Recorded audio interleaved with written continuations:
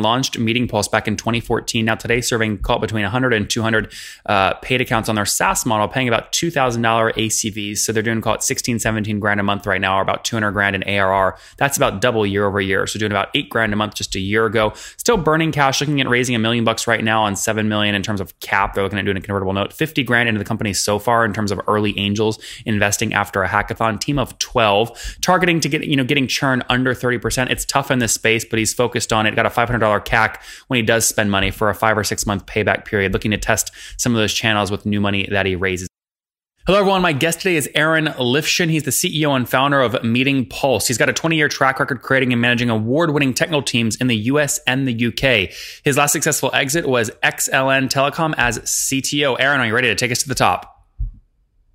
Absolutely. All right. Good to be here. Yeah, thanks for joining. What is Meeting Pulse and what's the revenue model? How do you make money? Meeting Pulse is a new type of audience response system, which gathers real-time sentiment as well as Q&A and polls from audiences. And our revenue model is SaaS and services, software and services. Okay. So how do you one common theme I've seen in the SaaS space, well, in the event space, where they try and use a SaaS model, are events start and they stop. So churn is always an issue. Have you solved this solution somehow, or do people keep paying you even when there's not an event going on? In the event, I see a lot of opportunity to really add value around the services, but you're absolutely right. There's going to be there's going to be a one-off, and then if that relationship is created, then they come back for the next year, because usually if they've organized it this year, they're going to organize it next year. But where I really see the value of the application of the technology, as well as a good business potential, is an enterprise and getting this into internal events and regular meetings. Mm-hmm. So give me a general sense. I mean, you have some enterprise logos listed on your website. On average, what's a customer pay per year to get access to this technology you've built? It varies, but it's in the thousands. Okay. Yeah. I'm just curious, like if we're talking like 1,000 or 100,000 per month or per year, I mean, are you talking like 4 or 5 grand a month or a year or what? No, not 10, not usually. Our largest customers, it's the tens of thousands. Okay. Most customers to start out would be in the thousands. It really depends. And what we see a lot is there is a virality of spreading inside of the largest enterprises with this kind of technology. What we see is a kind of mix of an old B2C model where somebody else would see it and bring it in. And we're using a similar thing to spread inside of an enterprise, where one department head will bring the technology in and use it for their meeting, but somebody else attends. So then they bring it into, they want to have it in their meeting as well. And so as we spread, then that revenue, of course, scales up with the usage. So you'd say, $2 grand a year is call it, a fair average for the folks you're trying to cater to. That is about our average value, but that includes all of those one-offs. So for the larger enterprises, our price point is closer to 4K. But you articulated, even though you say one-off, they might pay for a month, cancel, but they pretty regularly come back year after year, correct? Well, that's the goal. That's the goal. I think the event space is one-offs, and there is a lot of people that just need it for that one time. And we see a lot of downward price pressure as well, with a lot of entrants into the market for those single events. But the goal always is to build a relationship, identify those agencies that are going to do more events and that have a more sophisticated clientele, and then bring that relationship forward and get them to come back. That's certainly something we're working on. Are you? I assume you're tracking that, so it's probably a bad question. But I mean, are you tracking that? And if so, how? A lot of people have troubles tracking churn if it's not like per monthly. Like some people have a lot of trouble, tracking. They paid in November this year. They canceled for 11 months. They paid in November again. That's actually a good customer. Yeah, I mean, that's a challenge, and we do it with some manual work, especially. There's turnover in those companies potentially, so you might get somebody coming in with a different email. So what I do is I just I have admin matching those up, and as long as the domain is the same, then it'll get matched up. And then also, there's the question of churn. Like, what do you consider churn? If somebody comes up and they only ever needed it for for a one-time use. You just never count them as a customer at all. That's what I would do. right? They're never a Yeah, SaaS but, customer. I mean, they're never a SaaS customer. They're in a different model. So in this industry, it's a mix of models. There's this one-off model, the more standard SaaS model for people that have more events, and then the services model as well, where we really are seeing something emerge, which is interactivity consultancy around events. You know, you have your AV guy, your sound guy, your caterer, you have your interactivity person. And we've seen more and more expectation of that, and a new skill set and a new niche in that event ecosystem that's emerging around providing that service, telling people when to ask questions, when to enable interactivity to be most effective, to get those feedback and that engagement. Sure. Yeah, the product makes complete sense to me. I want to understand more of your story here. When did you launch the company? What year? 2014. Okay, so 4 years. And what have you scaled to in terms of total customers? And let's just focus on the one cohort. Let's just focus on the true kind of software SaaS customers. Yeah. So we are between 100 and 200 customers right now. And we've taken a lot of time to really listen to what people were coming in with in terms of their problems, and develop the product. And we've started really marketing out and growing the SaaS business in May of this year. Okay. So it's been a kind of a learning and product development phase for us for a while, and now it's an exciting time, and we're about to scale and go bigger. Have you bootstrapped the company, Aaron, or raised? Pretty much bootstrapped. We had a small accelerator that we went through, and the story of it actually is it was a hackathon started company. It was me and a few guys got together for a weekend to just see what we could do, see what we could put together, and on the back of that, we met some people that gave us $50K to kind of take this to the next level. And it was around the Pulse, the real-time sentiment analysis. So how many people are on the team today? Full-time, part-time, about a dozen people. Okay, about a dozen people. Okay, so I mean, have you gotten to the point yet where you're cash flow positive, or you're operating right at break even, or are you burning still?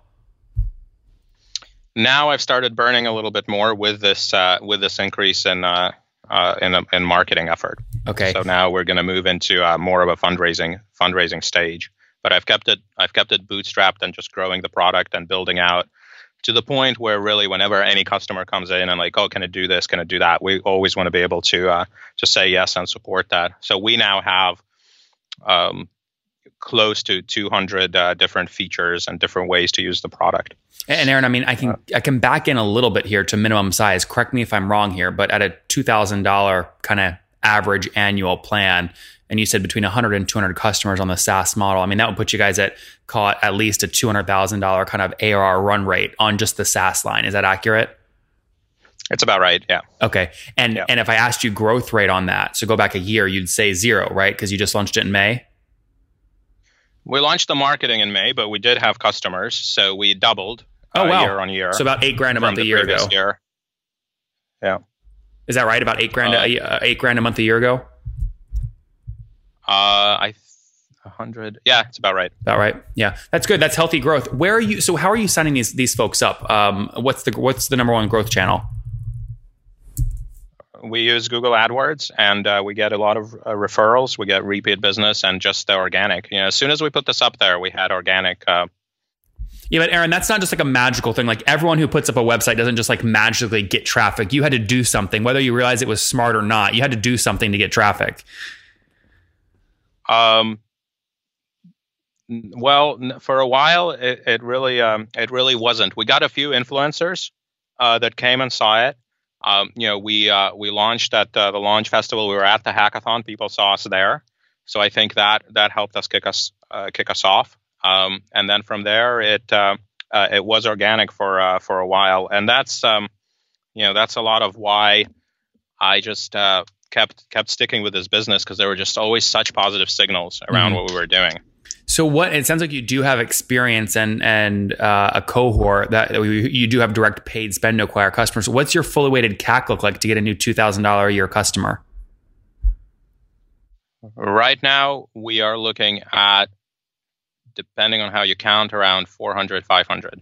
Okay, so your payback's pretty quick then, call it 4 or 5 months?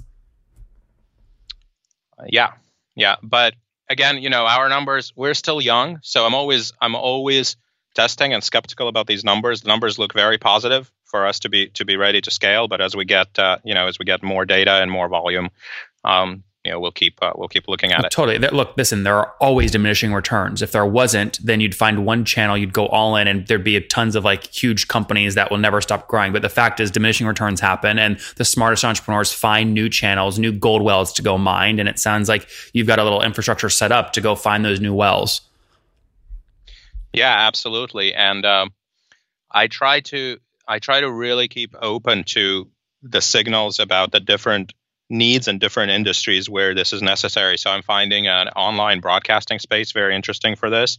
A lot of the competitors I'm seeing really focus on the event space, event and conferences, and there is definitely kind of easy, quick gains, quick money there. But then also in the enterprise, in the university space, in the education space, in the online broadcast space, I think there is real interesting opportunity for MeetingPulse and other similar softwares.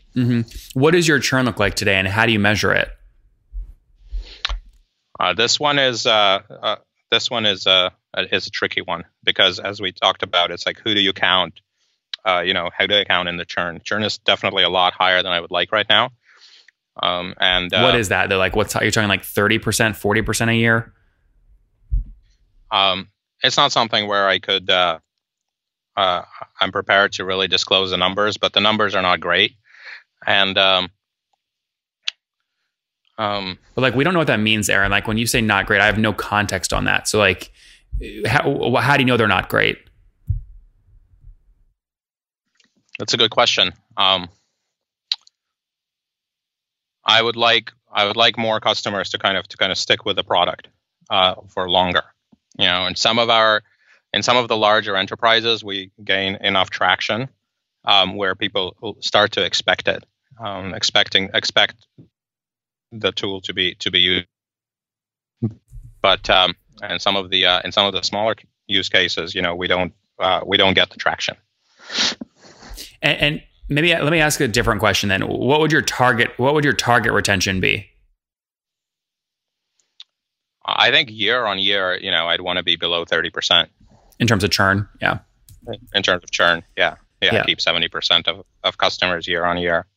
But I find it's just really competitive space. There's new entrants all the time, and there isn't really like a standard. This is who I go to for live interactivity during my meeting. I just don't think it's a SaaS model. I mean, honestly, I've interviewed probably 30 companies in this space. I just don't think it's a SaaS model. I think that's the problem. They try and fit themselves into a SaaS model, and it's just not going to work. For events, I think that's right. What I've seen be more successful with events is something that's a lot closer to like a consultative, a service model. Yeah. So, yeah, I think you're right about that. Yeah, we'll see. I've definitely struggled with that, like trying to, how do you make this work with SaaS? Yeah. Do you have any plans to raise additional capital? Yeah, we're looking to raise now. Start actively doing so in the next few months, and our ratio looks good in terms of the lifetime value and the acquisition cost. So it's looking like we can go out with some strong numbers and get something done. In your ideal world, how much would you raise? We're raising a 1 million seed. We're considering it a seed round. Okay, so you want to raise $1 million there, and we have some of that committed. Yeah.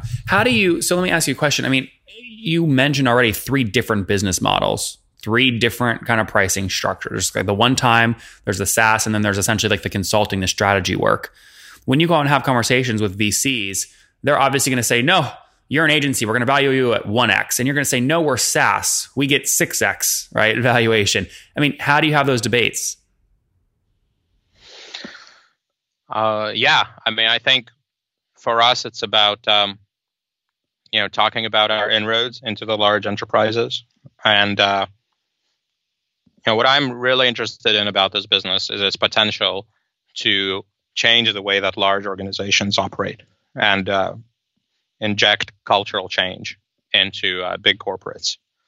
And I think that's the message that I'm going to go to investors with, and I think that's exciting. And it sounds like you're still negotiating. That excites me, and I have to find an investor that's exciting too as well. Yeah, it sounds like you're still probably negotiating this, but in an ideal world, I mean, let's say you raise $1 million. What valuation would you love to raise at? We're looking to raise at $7 million valuation. 7 pre or post? Well, in terms of, it's a convertible note round. So it's a valuation cap. Yeah, 7 cap. Yeah, very good. It sounds like you already have a term sheet. You already have people that have committed. We've committed. We've brought in some funding, some early to spark the round and get it going and help us build up and go out there and moving forward with it. Why go? I mean, have you looked at other alternative forms that are like non-dilutive? Like, have you looked at venture debt? Not closely, but another one. I have some connections as well to the crowdfunding of investment. So we looked at that a little bit more, but it's something to consider, I think. Yeah. Well, I mean, so what would you? I mean, what do you like about the venture debt model or dislike about it? It's something that I need to do a lot more thinking of. My experience is really in more so in organizing teams and product. It's a little bit less in financing, so I'll move forward and continue taking advice. Yeah. Very good. All right, let's wrap up here with the famous 5. Number 1, what's your favorite business book? Right now, I'm liking Reinventing Organizations, Laloux. Number 2, is there a CEO you're following or studying right now? I think what's happening with Elon Musk is really interesting. Number 3, what is your favorite online tool for building your company? Oh, I lean on Asana quite a bit. Okay, Asana. Number 4, how many hours of sleep do you get every night? Between 7 and 9. I need a lot of sleep to function. That's good. So we'll call it 8 there on average. Sometimes I hate that, but yeah. It's a good thing. And what's your situations? Married, single? Do you have any kids? I'm single, but I have a partner. And okay. So no kiddos? Looking for that.